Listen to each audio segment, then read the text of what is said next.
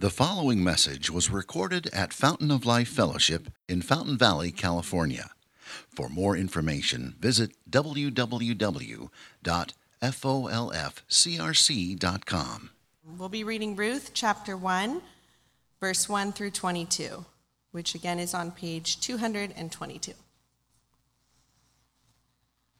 In the days when the judges ruled, there was a famine in the land, and a man of Bethlehem in Judah went to sojourn in the country of Moab, he and his wife and his 2 sons.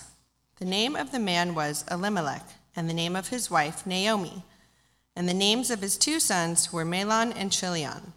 They were Ephrathites from Bethlehem in Judah. They went into the country of Moab and remained there. But Elimelech, the husband of Naomi, died, and she was left with her 2 sons. These took Moabite wives. The name of the one was Orpah, and the name of the other was Ruth. They lived there about 10 years, and both Mahlon and Chilion died, so that the woman was left without her 2 sons and her husband. Then she arose with her daughters-in-law to return from the country of Moab, for she had heard in the fields of Moab that the Lord had visited his people and given them food. So she set out from the place where she was with her 2 daughters-in-law, and they went on the way to return to the land of Judah. But Naomi said to her 2 daughters-in-law, "Go, return each of you to her mother's house. May the Lord deal kindly with you, as you have dealt with the dead and with me. The Lord grant that you may find rest, each of you in the house of her husband." Then she kissed them, and they lifted up their voices and wept. And they said to her, "No, we will return with you to your people." But Naomi said, "Turn back, my daughters. Why will you go with me? Have I yet sons in my womb that they may become your husbands? Turn back, my daughters, go your way, for I am too old to have a husband. If I should say I have hope, even if I should have a husband this night and should bear sons, why you therefore wait till they were grown? Would you therefore refrain from marrying? No, my daughters, for it is exceedingly bitter to me for your sake that the hand of the Lord has gone out against me." Then they lifted up their voices and wept again.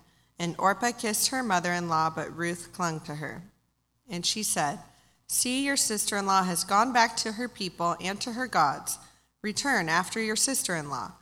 But Ruth said, "Do not urge me to leave you or to return from following you. For where you go, I will go, and where you lodge, I will lodge. Your people shall be my people, and your God my God. Where you die, I will die, and there will I be buried. May the Lord do so to me, and more also, if anything but death parts me from you." And when Naomi saw that she was determined to go with her, she said no more. So the 2 of them went on until they came to Bethlehem. And when they came to Bethlehem, the whole town was stirred because of them. And the women said, "Is this Naomi?" She said to them, "Do not call me Naomi, call me Mara, for the Almighty has dealt very bitterly with me. I went away full, and the Lord has brought me back empty.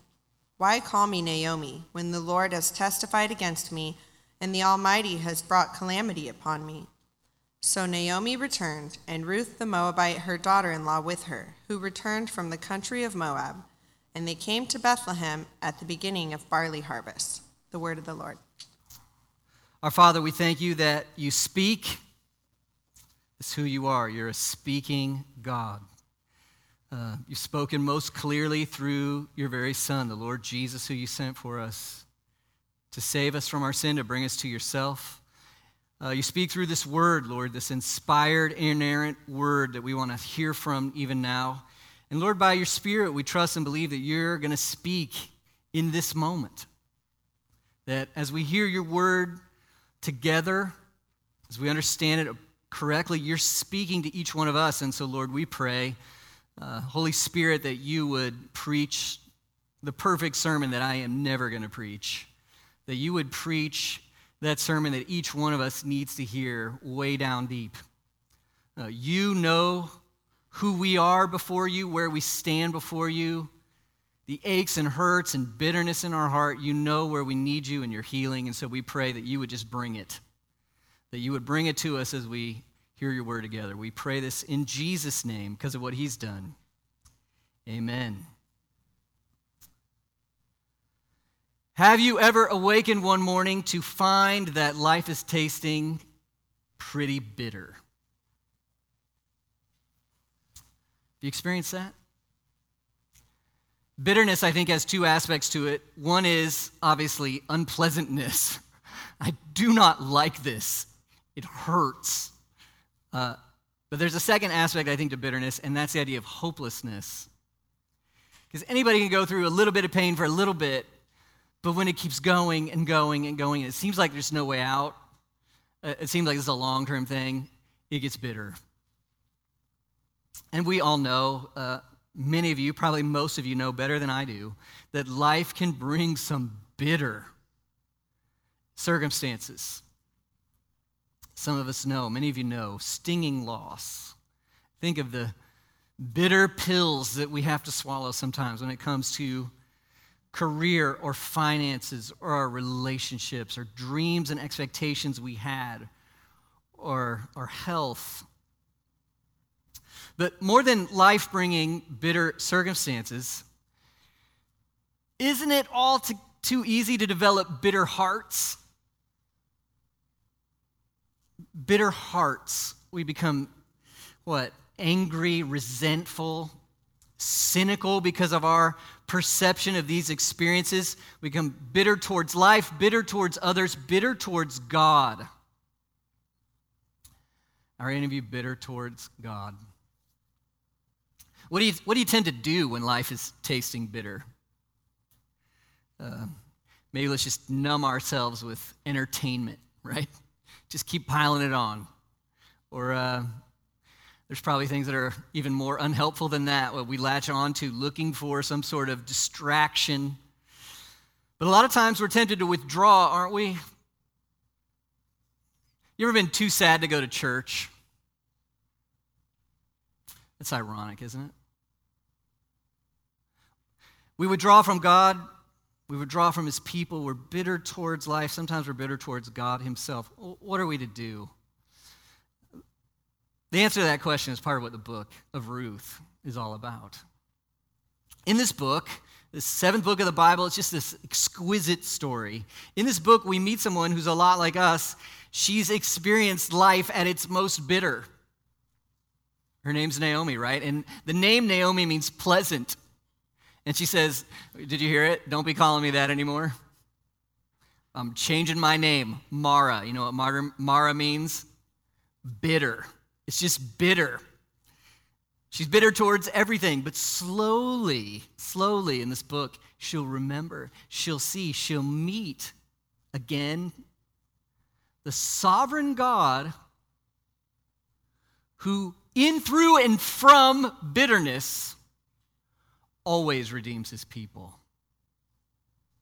And that's my hope and prayer for you. I think that's the point of God's word for you today, is you'll remember, maybe meet for the first time, maybe remember in a fresh way, that even in, through, there's a sovereign God who always redeems his people. Always. From bitterness. It may take some time, but we have a Redeemer. So we're just going to dive right into this is going to take 4 weeks, I think, in Ruth, okay? And I'm just going to dive right into the kind of the first episode. Have you ever watched, I don't know, the Hallmark Channel or something? There's a mini-series with 4 episodes. Let's play it like that, okay? I won't be doing a lot of crying or anything like that. It's 4 episodes, okay? And so we're going to get in the first episode today. So, it's a little strange teaching through a story because I'm only doing kind of first part of the story. You probably know how the story goes. We'll get to how the story ends later. This is like episode 1, okay?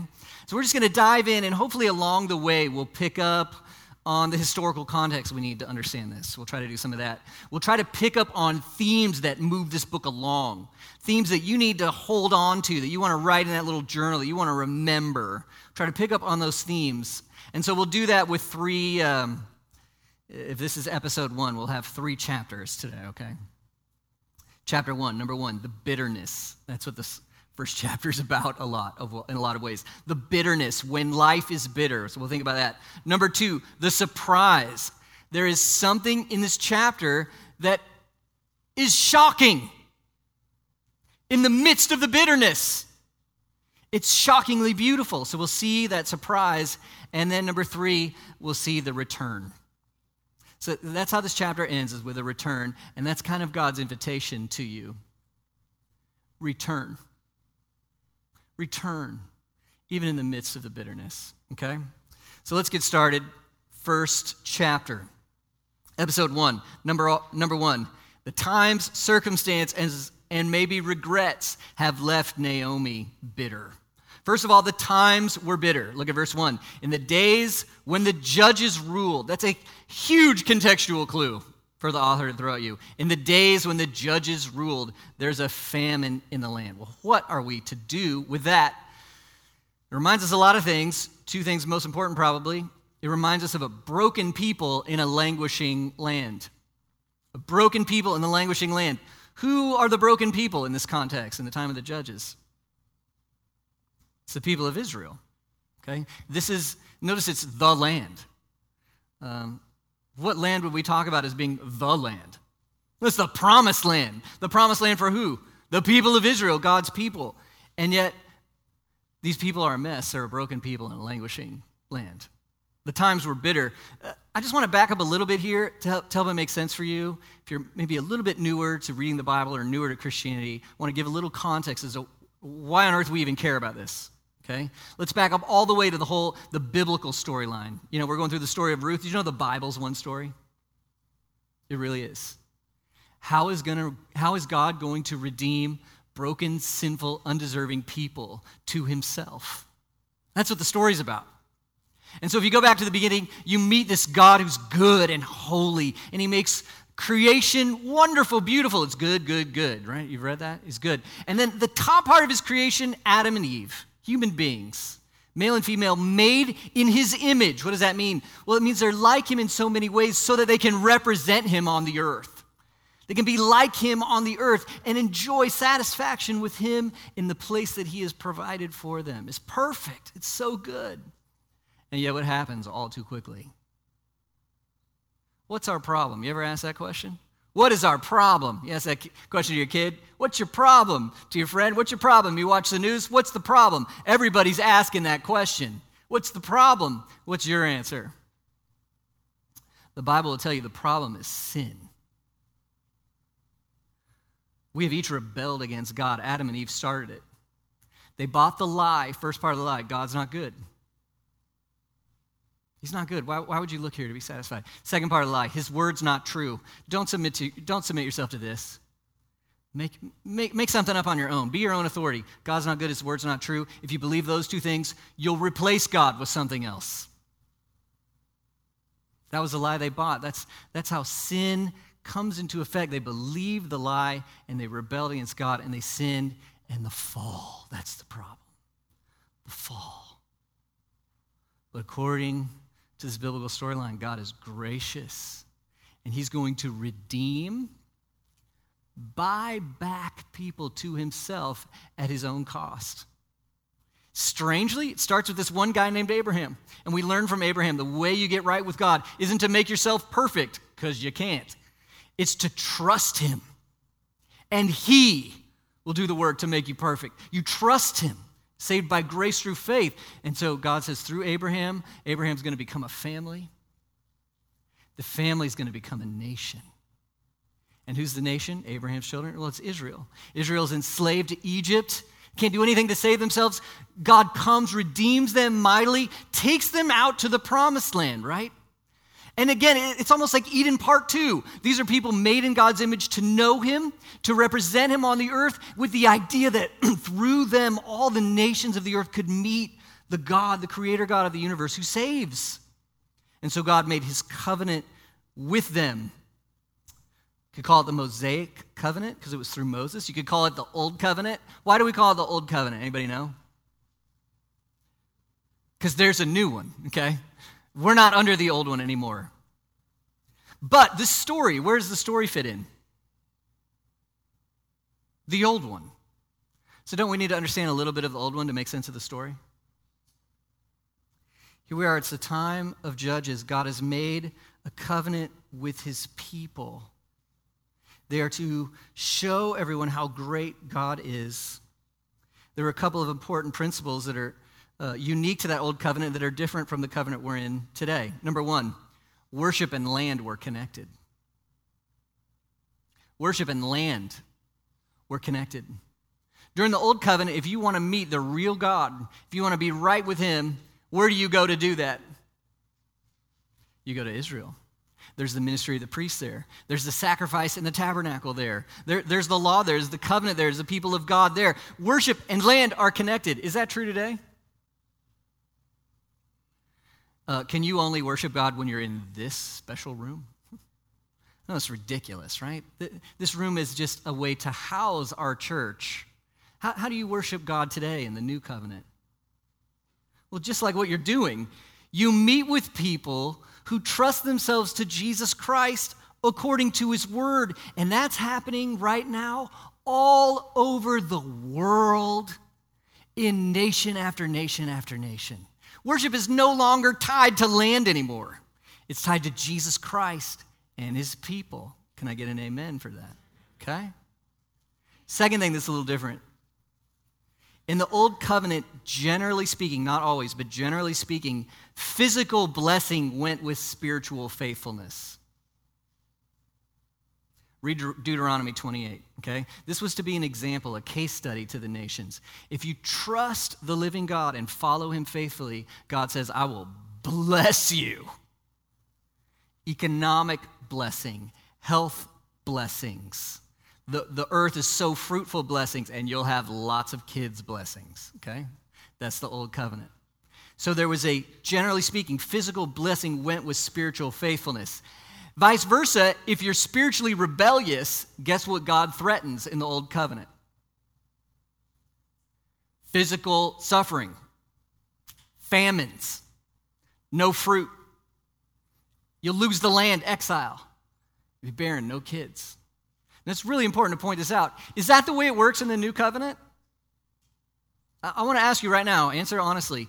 Do you take God's sense of love for you and blessing to you based on how well your circumstances are going? Should you? It's not the same in the new covenant. It's explicitly not the same in the new covenant. Now let's be honest. Can you make bad choices that lead to some nasty consequences? Yes. Would anyone like to give an example, Yes, obviously. But friends, listen, there's nothing in the new covenant that says the more you sin, the harder your life will get experientially in this life. In fact, many times people who are wicked have easy lives. Easy. And there's nothing that says if you're obedient, you're lottery tickets, your car will never, it's not in there. In fact, look at the case in point, Jesus Christ, the perfect Son of God. Guess what he did? He suffered. Look at the apostles, faithful, they suffered. Okay, so we have to see those two principles because they're taking part in this story, but it's not part of our story because we're in a different covenant. Does that make sense? Bitter times. Why do I say this? It's the time of the judges. And if you read the last 2 chapters or so of the book of Judges, you see Israel, the people of Israel, meant to glorify God as they live faithfully to him. They are a dumpster fire. They are awful. They are immoral, unethical, civil wars, disobedient, idolatry everywhere. They're terrible. They blaspheme the name of God. Have you ever been sick of the church because you say there's just too many hypocrites? You ever thought that before? That's what's going on in Judges par excellence. Nothing but hypocrisy. And you know what? You might have given up on the church, but guess who never did? God never did. And are any recovering hypocrites glad about that out there? I'm glad about that. But we're in the time of the judges. Just a few more things on that. Look at Judges 10:6. Judges 10:6. This is what Judges is like. The people of Israel again did what was evil in the sight of the Lord, served the Baals, the Asheroth, the gods of Syria, the gods of Sidon, the gods of who? Moab.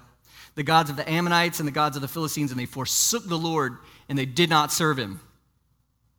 You see, so they're replaying what Adam did again. God's not good. His word's not true. Let's replace him. with idols. And then look at Judges 21:25. This is how things went in those days.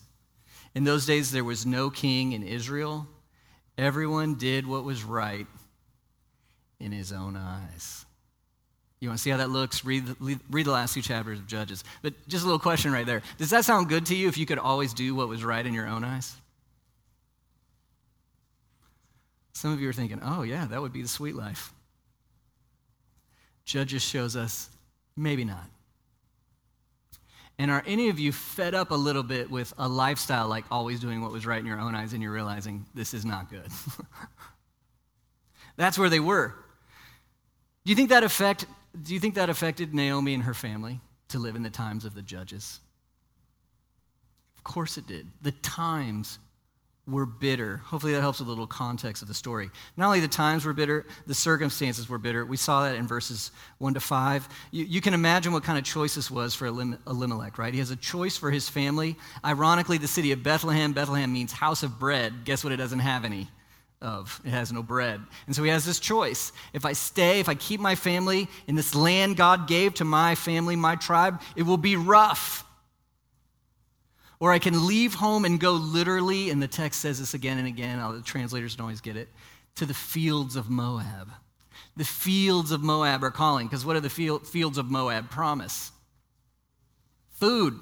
Famine in Bethlehem, food in Moab. Moab had these high plains that were often more fertile, and they were calling. What would you do? You can feel that choice, right? Hard choice in bitter times. What would you do? He makes the practical choice, and he takes his family to Moab. And over the years, it's Naomi's worst nightmare. Isn't this your worst nightmare? And some of you have experienced some of this. It's your worst nightmare. The family chooses to move. You leave your culture. You leave your land. In a way,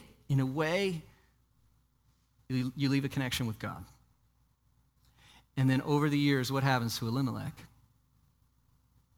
He dies. She's left without a husband. Her boys are left without a father. Then she loses her son Mahlon. Please God, anything but that, right? Then she loses her son Chilion. Please God, anything but that. And that's what happens. Bitter circumstances. You know, in a way, I hope I'm not digging up anything for you. I didn't want you to come here and feel deep sorrow. But in another way, are you a little bit glad God's honest? Do people go through bitter circumstances? Does that mean he's not working?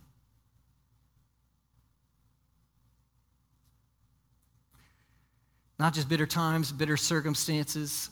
And you know, you see, obviously, you can feel the pain of loss for her, losing these relationships. But it's not just the pain of losing those relationships. In the ancient world, which was mainly patriarchal, a lot more violent, a lot more unstable. There's not welfare, okay?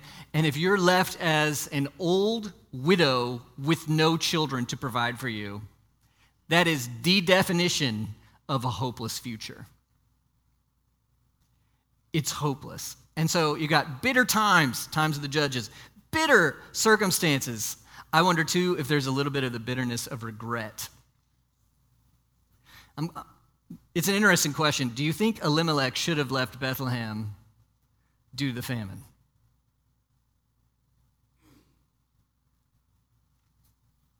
Think of the stakes on this.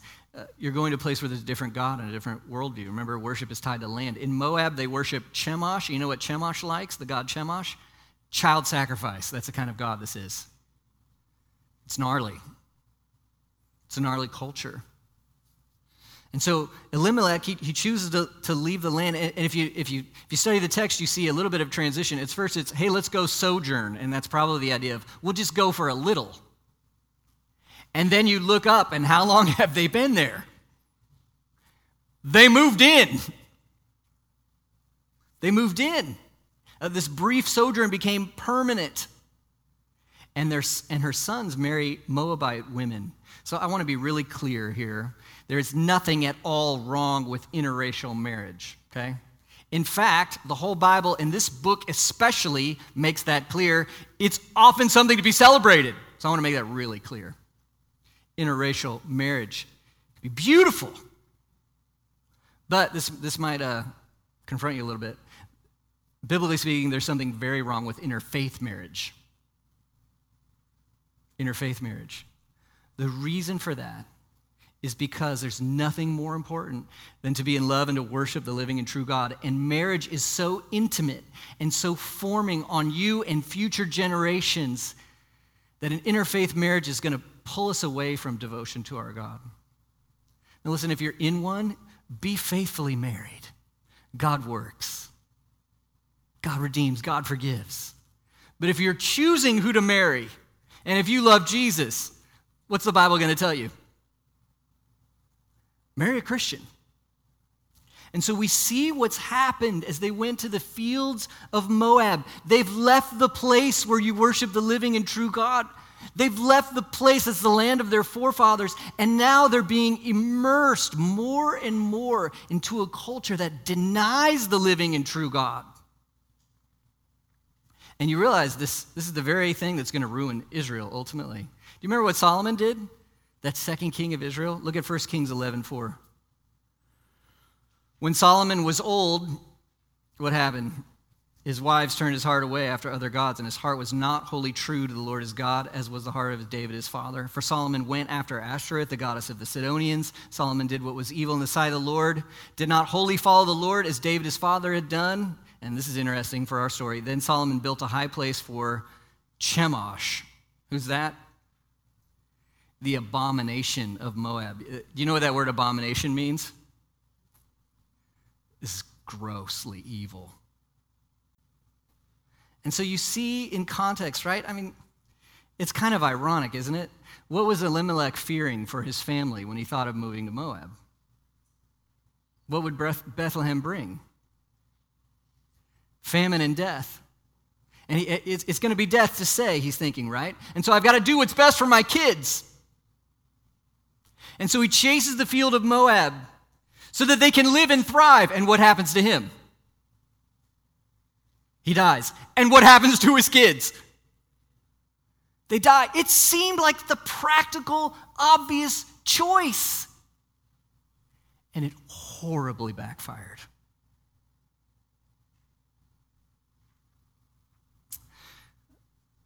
My goal is not blame here, but I can't help but think that is on Ruth's or Naomi's mind somehow. Wouldn't it be on your mind? Have you ever had regret about decisions you've made? And something that you thought was practical and obvious, you realized, maybe I was unfaithful. And that's part of what Ruth is dealing with. Look at how she Naomi. This is part of what Naomi's dealing with. Look at how she talks in Ruth 1:21. This is what Naomi says. Why call me Naomi when the Lord has what? Testified against me. And the Almighty has brought calamity upon me. Now, she knows God's in control, right? And I bless Naomi for that. She's not playing around. She knows who's in control. And yet, what does she perceive his attitude towards her to be? What does that phrase mean? He testified against me. It has the idea of, I'm guilty and he's punishing me. That's why I think there's regret here. And so there's something worth considering. I want to give this to you for a few minutes. Friends, be very careful about ever trading a perceived lifestyle famine for a spiritual one. Do you hear what I'm saying? He feared a lifestyle famine, right? No food in Bethlehem. And yet, when Naomi goes back to Bethlehem, guess what's there? People. Evidently, they made it somehow. And moreover, now there's bread again. So it's this idea that maybe we didn't have to leave, we could have stayed, but that fear of a lifestyle famine pushed them into a spiritual famine. Have you ever done this before? Have you ever thought it's just not practical to worship God or be faithful to him? It's not going to work, and so therefore I need to chase this myself. There's a million ways this occurs in our lives, right? You could fear a financial famine, and so maybe you're willing to lose some integrity at work. And now you have a spiritual famine of hypocrisy. There could be a perceived famine of love. I need love in my life. But you know what God's calling you to and what kind of a person you ought to be pursuing. And when that doesn't come, you say, well, maybe I don't need to date or pursue someone who loves Jesus. And it leads to a spirit, that fear of a lifestyle famine leads to a spiritual famine. Or we want opportunities for our kids, right? And now these hobbies and these sports and these things, they happen. When do they happen, folks? On Sunday morning. And I fear my kids missing out. And, at church. Anybody done that before you know it? Your fear of a lifestyle famine took you to a spiritual famine. It happens. We've all done it. It's part of our sin. I mean, Abraham himself is the ultimate example, right? God promises, I'm going to make a nation through you and your kids. Abraham and Sarah are like, it's been years. This is impossible. So what does Abraham do? If God won't redeem and bless me, well, I'm going to do the only practical thing, Abraham and Sarah think, and we'll impregnate Hagar from Egypt. By the way, if you know that story, did that lead to joy for him or pain? Pain. Pain. Part of the bitterness in our lives sometimes, not every time, part of the bitterness in our lives sometimes is when due to a fear of a lifestyle famine, we trade that for a spiritual one. And you're like, wow, thanks for beating me up, because we've got bitter times of the judges. Maybe you feel like our times today are bitter. You got bitter circumstances. Everyone in her life is dead, feels like. And then you have bitterness of regret. And we're like, the trinity of bitterness. Thanks, Pastor Matt. The reason we bring that up, friends, we'll just pause right here, is because God still redeems in and through and from our bitterness. It's not too late. It's not over. He still acts. He still saves. He still heals. He still forgives. And that's what you need to see. So I hope you can relate with Naomi, but now we're going to see the surprise. It starts, God redeeming begins with this surprise. So starting in verse 6 now, Naomi says goodbye, right? She hears, I love this phrase, verse 6, the Lord had visited his people and given them food. Now, back in those old days when, subsistence living was more common and food was maybe more rare and a famine could really knock you in the chin, right? Having a lot of food is a great thing. You and I don't know about you, but my main problem is not, I wonder if I'll have food to eat today, right? We have the opposite problem. Quit eating all the food, right? But do you realize what the Bible is saying here? How come there's food?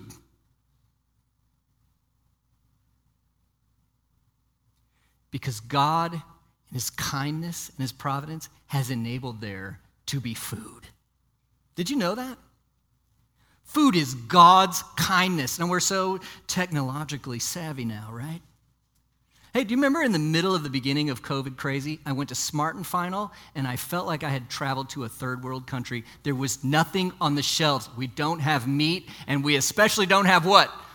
Toilet paper, because 2 of you had all of it. Still bitter. No, I'm kidding. But didn't you get a picture then of what? Even in all our economic, chutzpah, it's fragile. It's fragile. You don't think nations and economies can't fall and depressions can't occur? They can. And when we have food, it's because God is kind, right? So when you eat lunch today, you say, Lord, thank you for visiting me. Despite all my flaws, thank you, Lord, for visiting. The Lord visited. And that inspires Naomi to return. She's going to return. So she sets out from the place, and I won't go into the detail, verses 7 to 14. Basically, she begins to leave, and it would be tradition that the daughter-in-laws would kind of follow with her and go with her on their way. And obviously, in context, these ladies love each other, don't they? They had a deep and a real relationship of commitment to one another. They had a special relationship. No more jokes about the in-laws, right? They love their mother-in-law. It's plain. It's clear. And so they begin to walk out. Verse 8, Naomi says, ladies, go return to your mother's house. The reason it's mother's house is because it has to do with arranging the marriages. The idea is go get married and have a life. I can't provide for you. Go get married and have a life. I can't provide for you. And she blesses them in the name of the Lord. I just want to point this out because just because Naomi is bitter doesn't mean she has no faith at all. In fact, doesn't it take a little bit of faith to be bitter at God? If you're bitter at him, that means he exists, and he's strong. He's actually in control of things, and he knows what's going on in your life. That's a lot of faith in this God. She still has faith in this God, and so even though they're in Moab, she blesses these ladies in the name of the Lord. May it be the Lord, the God of Israel. It's not going to be Chemosh. May it be the God of Israel who gets you the stability you need. Then they're like, no, we're going to stay with you. And then verses 10 to 14, it's this elaborate speech on like, listen, ladies, even if I got married this afternoon and had babies and they grew up and blah, blah, blah. And what is she saying to them? I can't take care of you. I can't provide you. Just go. It's bitter to me that the hand of the Lord has gone out against me, she said. So they weep again, and Orpah kisses her mother-in-law. Ruth clings to her, and now these two ladies have a choice, and it's so fascinating. Have Orpah and Ruth, do they love Naomi? Yeah. And have they heard of Naomi's God from Naomi? Obviously. And now they have this choice. And it's kind of the same choice Elimelech had in the beginning. If I stay in Bethlehem, which might be faithful, it could mean poverty. But I could go because that would look better. That'd be easier. And now what's Orpah going to do? If Orpah stays with Naomi, Naomi's this old widowed woman, Orpah will be going as ethnically different, looked down upon probably, and would be committing herself to, as far as the eye can see, poverty. And so Ruth says, stay, get married, have a life. And so Orpah's like, well, I could go and be in Israel and be under that God, or I can stay here in Moab, worship Chemosh, but have a good life. What does Orpah choose? She chooses what Elimelech chose. The obvious practical decision that leads to spiritual famine, and we never hear from her again. Ruth is different. And really, folks, in context, Ruth should blow your mind. She is one of the most amazing people in the entire Bible. And you realize that God has chosen a Moabitess to hold up before you as this incredible example. You'd never expect that in the context of Israel in the Old Covenant. So Naomi says, I want you to see this, look in verse 15. Naomi says to Ruth, go back. And in verse 15, it's very interesting. She says, see, your sister has gone back to her people and to her what? Her gods. And then Naomi says, return after your sister-in-law. And friends, I think personally, this is evidence that Naomi has spent way too much time in Moab. Way too much time in Moab. Go back to your gods. What should Naomi be saying to Ruth in the storyline of the Bible? Naomi is a part of Israel. She knows the true God, and her entire existence is to glorify God to the nations so that they can see the beauty and the glory of the one true and the living God. That's why Naomi's on this earth. And what does she say to Ruth? Just go back to Chemosh. Are you so bitter that you can't share the gospel anymore? That God doesn't seem beautiful to you anymore? There are saints throughout the Old Testament who would rather die than go and serve Chemosh. And I hope I would be one of them. And I think this line actually triggers something in Ruth. Because Naomi says, go back to your gods. And Ruth drops the hammer in verses 16 to 17. She takes over the story right here. Because she says, and the Hebrew is strong, Do not urge me to leave you or to return from following you. Now listen to this. These are famous words. We quote them at weddings. Where you go, I will go. Where you lodge, I will lodge. Your people shall be my people, and your God, my God. And then she takes it further. Where you die, I will die, and there I will be buried. And then she does something very significant. She swears by the name of Yahweh, the covenant God of Israel. She says, may the Lord do so to me, and more also, if anything but death parts me from you. Whoa! This is a covenantal commitment. I'm committing to you, no matter the cost, to the end. I'm committing to your people, the people of Israel, no matter the cost, to the end. I'm committing to your place, Israel, where the tabernacle is, where the sacrifices are, where the priests are. No matter the cost, to the end. I am committed to your God, no matter the cost, to the end. I believe in him. I follow him. I'm accountable to him. I trust him. Bam. And where did that radical, massive, beautiful picture of conversion come from? Right in the middle of bitter times, bitter circumstances, and bitter regret. Do you see how God can redeem? One of the blessings of this book, there's no prophets, there's no kingdoms, there's no wars, there's no visions, there's nothing epic, splendorific. It's horribly normal.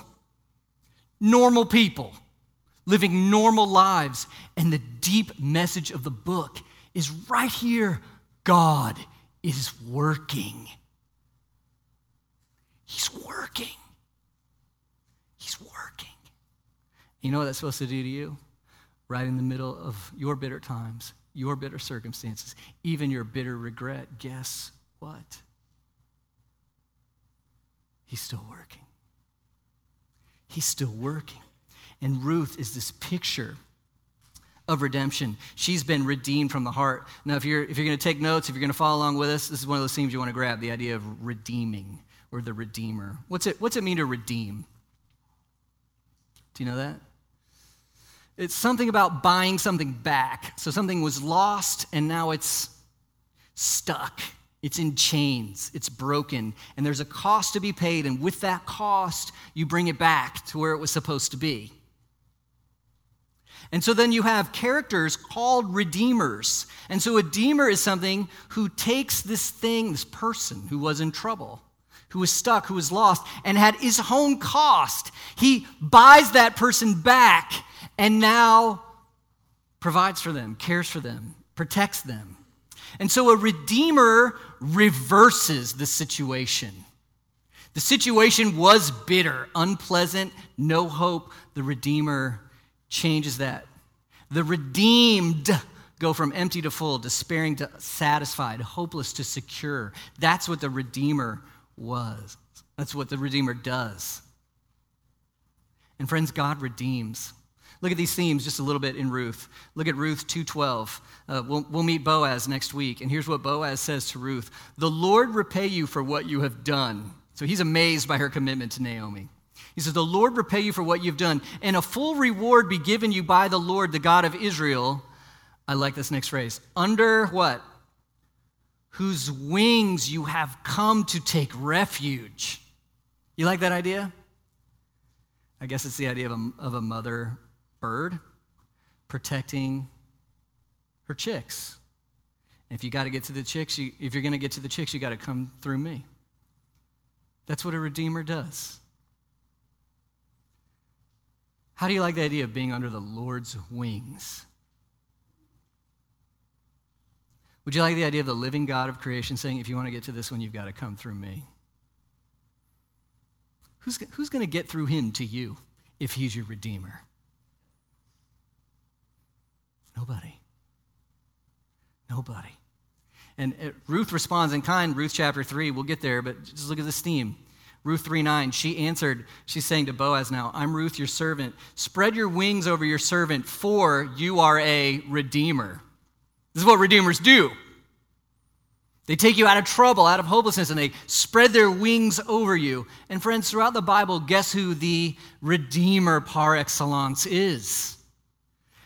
Our God is the Redeemer. That's what he does. Look at Isaiah 41:14. I could give you lists of examples on God redeeming. Here's just one. I love this verse. It's my life verse. You have a life verse? Mine changes every week, but this is one today. Okay. Isaiah 41:14. I love this. Here's why. Fear not you. You like that next word? Worm? Don't you love God's love for you? What did he just drop on you? In the New Testament, he calls you sheep.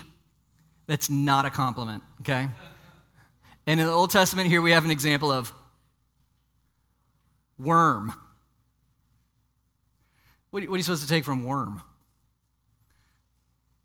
Are you ready to be humbled a little bit? You're not self-sufficient. The world is not about you. By God's standards, you're not a good person. You haven't kept the law.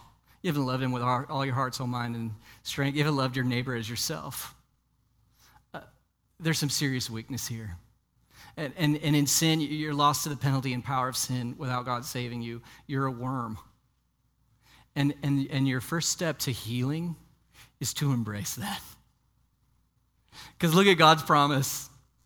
Fear not, you worm. Don't be afraid that your worminess will ruin everything, because it won't. Fear not, you worm, you men of Israel. Why? Why? I am the one who helps you, declares the Lord. Your Redeemer is the Holy One of Israel. I will bring you under my wings. In the midst of bitter times, circumstances, regret, God is a Redeemer, and he has redeemed Naomi. Yes, Naomi, but specifically here, Ruth. Another theme you got to grab onto, Redeemers redeemed with steadfast love. There's a word throughout this book, and you want to learn, this is why you pay the big dollars, right? You want to learn one Hebrew word, okay? Yes, you all do. I can tell you're all like, yes. Chesed. You want to try that on? You got to do it from down here. Chesed. Go ahead. Give it a shot. Chesed.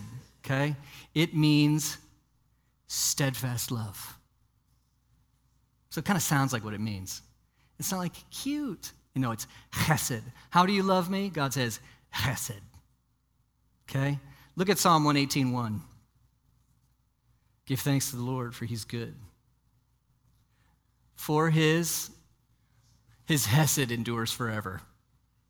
And let's just keep repeating it. Let Israel say, his what? His hesed endures forever. Let the house of Aaron say, the priests who serve him, his what? His hesed, his steadfast love endures forever. In fact, even if you're not of Israel or if you're not of Aaron, let those who fear the Lord say, what should we say? His hesed endures. How long? Forever. It's gutty, committed love that will never quit. That's what it is. That's what it is, and that's what redeemers show. And so we wonder, look how Ruth now exceeds Elimelech, Orpah, and Naomi. Unlike Elimelech, she does not fundamentally serve the practical.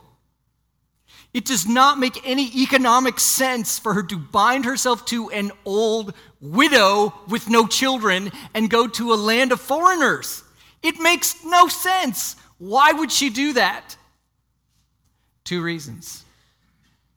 Her heart longs for the living and true God, and his hesed for her has filled her with hesed for Naomi.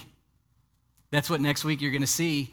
Ruth's hesed, committed and stubborn love for Naomi that won't quit. It's amazing. When God redeems you with his steadfast love, he begins to transform you and fill you with steadfast love for his people. So she exceeds Elimelech. She acts based on hesed, not on the practical. Then, unlike Orpah, right, is there any way Ruth is going back to Chemosh? No. Not doing it. She would rather have the living God who has redeemed her than the prospects of a husband in her own land. I'm amazed at this woman. Don't you want to have a heart like this woman's heart?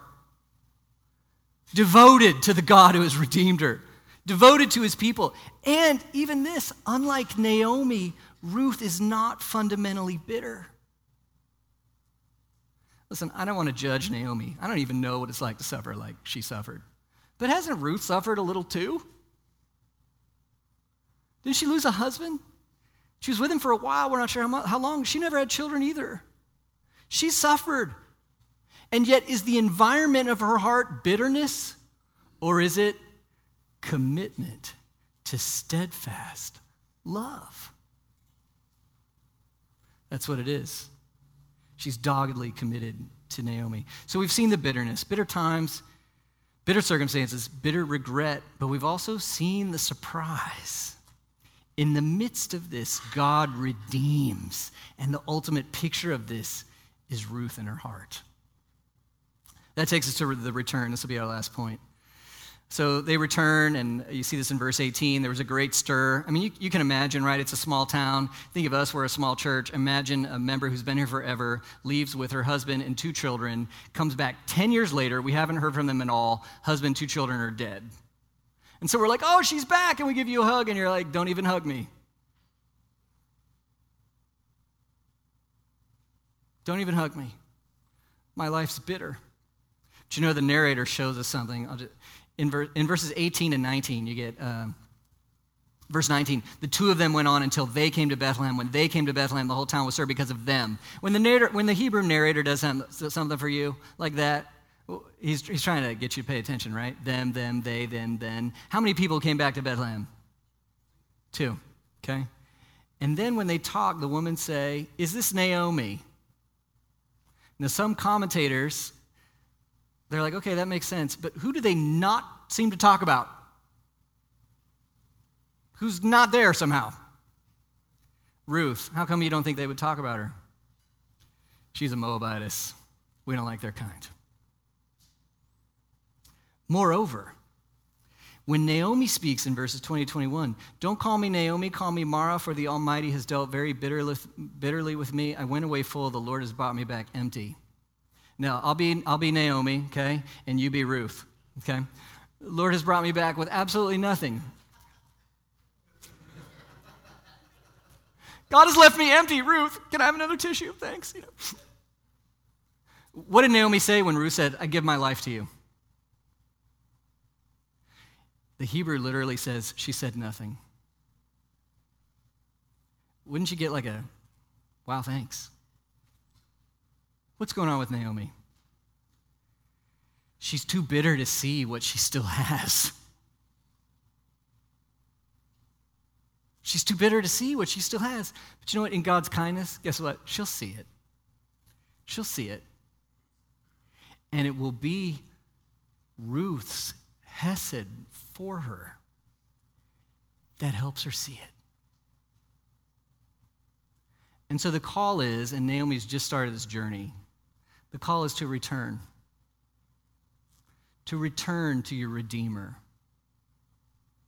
To return to your Redeemer. Let me give you 3 ways of return and we'll be done. Number 1, maybe you're asking the question, how can I know the living God is my Redeemer and not just my judge? And I'm glad you're asking that question, because that's an important question. There's something you have to have for God to be your Redeemer and not your judge.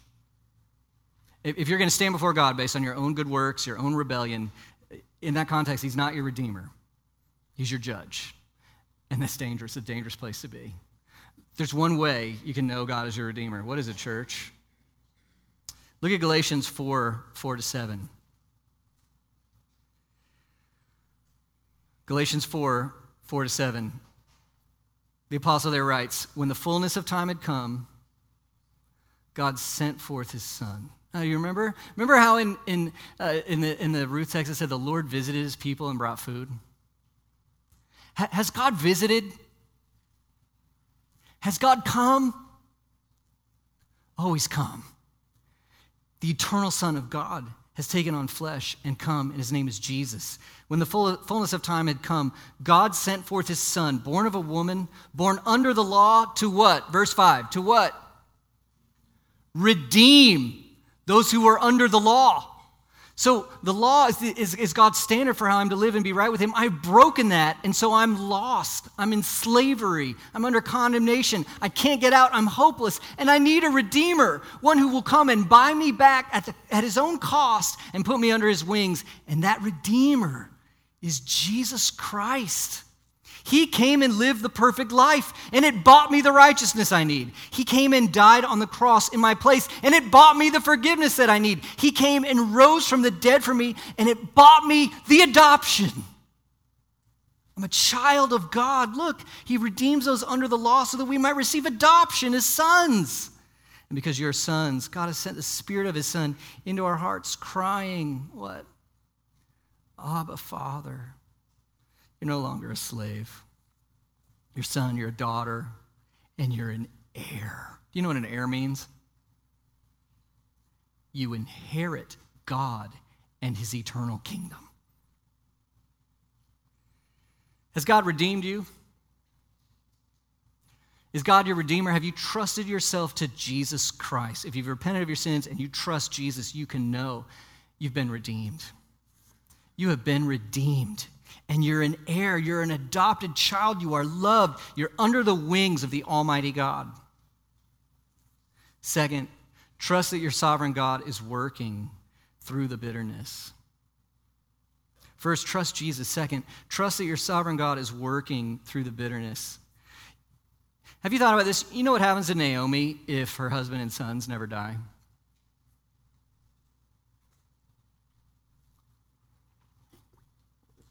She stays in Moab. And she's probably worshiping Chemosh.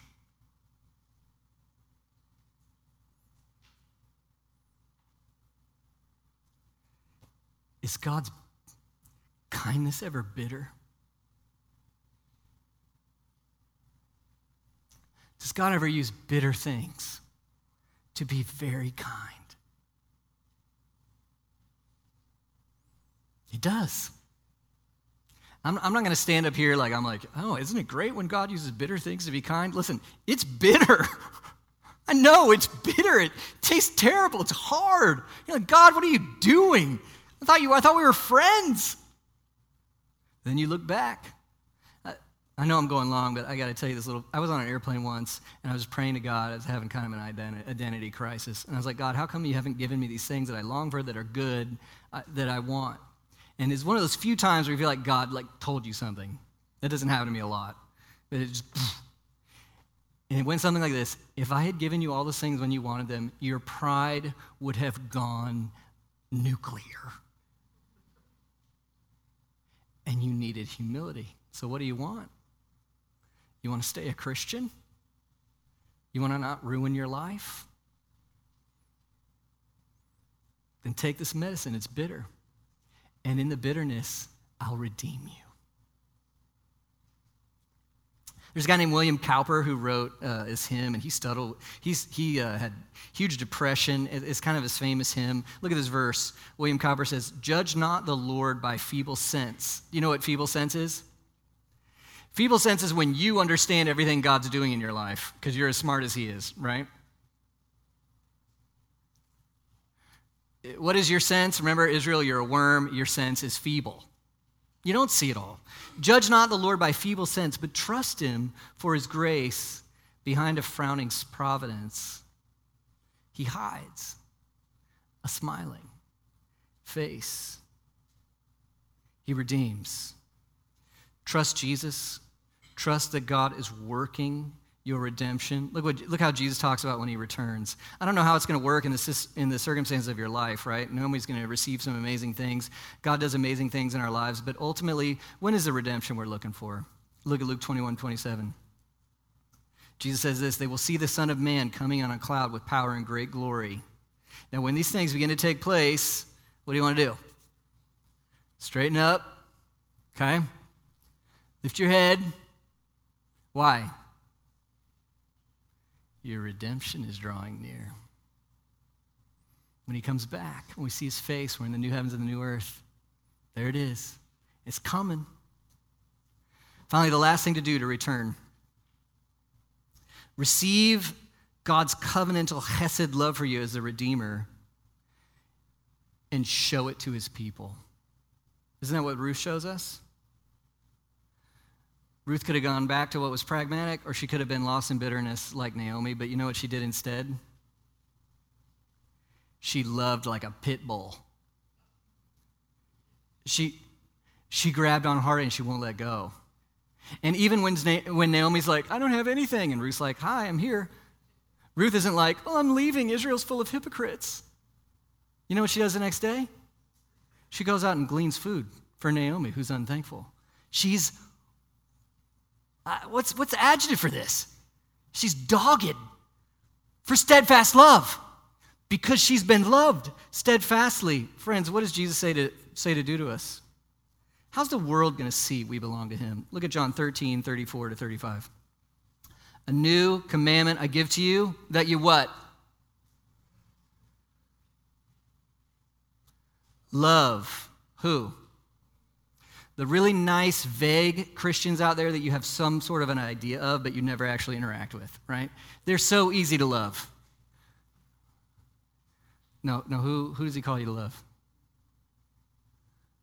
One another. A new command I give you, that you love one another just as I have loved you. Oh, have mercy. How has he loved you? Hesed, steadfast love, redeeming love to a cross. That you love one another just as I have loved you. You are to love one another by the verse 35. By this, all people will know that you are my disciples if you have love for one another. You remember what Israel was supposed to do? Show all the nations the glory and beauty of God. Now look at what the church is doing. We're showing all the nations the glory and beauty of Jesus Christ as we love one another as we have been loved. How should we respond to bitterness? Bitter times, bitter circumstances, bitter regret. How should we respond? Remember that God redeems his people in, through, and from bitterness. Trust Jesus Christ. Trust that God is working, and love one another as you have been loved. Amen? Let's pray. Father, it's a big word. Thanks for giving us endurance to hear it. We pray that it would hit home. Hit home, Lord. I pray for those who don't really know you. They're just kind of looking in from the outside. I pray that you'd reveal yourself to them and show them who you are as a redeemer. They would want Jesus Christ. They would no longer want the chemosh of their lives, that they would want Christ so badly. They'd look to him and trust him, be saved, be forgiven, be adopted, brought in as your children. I also pray, Lord, that as we go through the struggles and trials of life, which are many and painful, Lord, we remember you're working. You're working. You're working redemption, and ultimately, Lord, help us love one another, even when we don't deserve it, especially when we don't deserve it. For your glory, we pray. In Jesus' name, our Redeemer, amen. Thank you for listening, and we invite you to visit us Sunday mornings here at Fountain of Life Fellowship.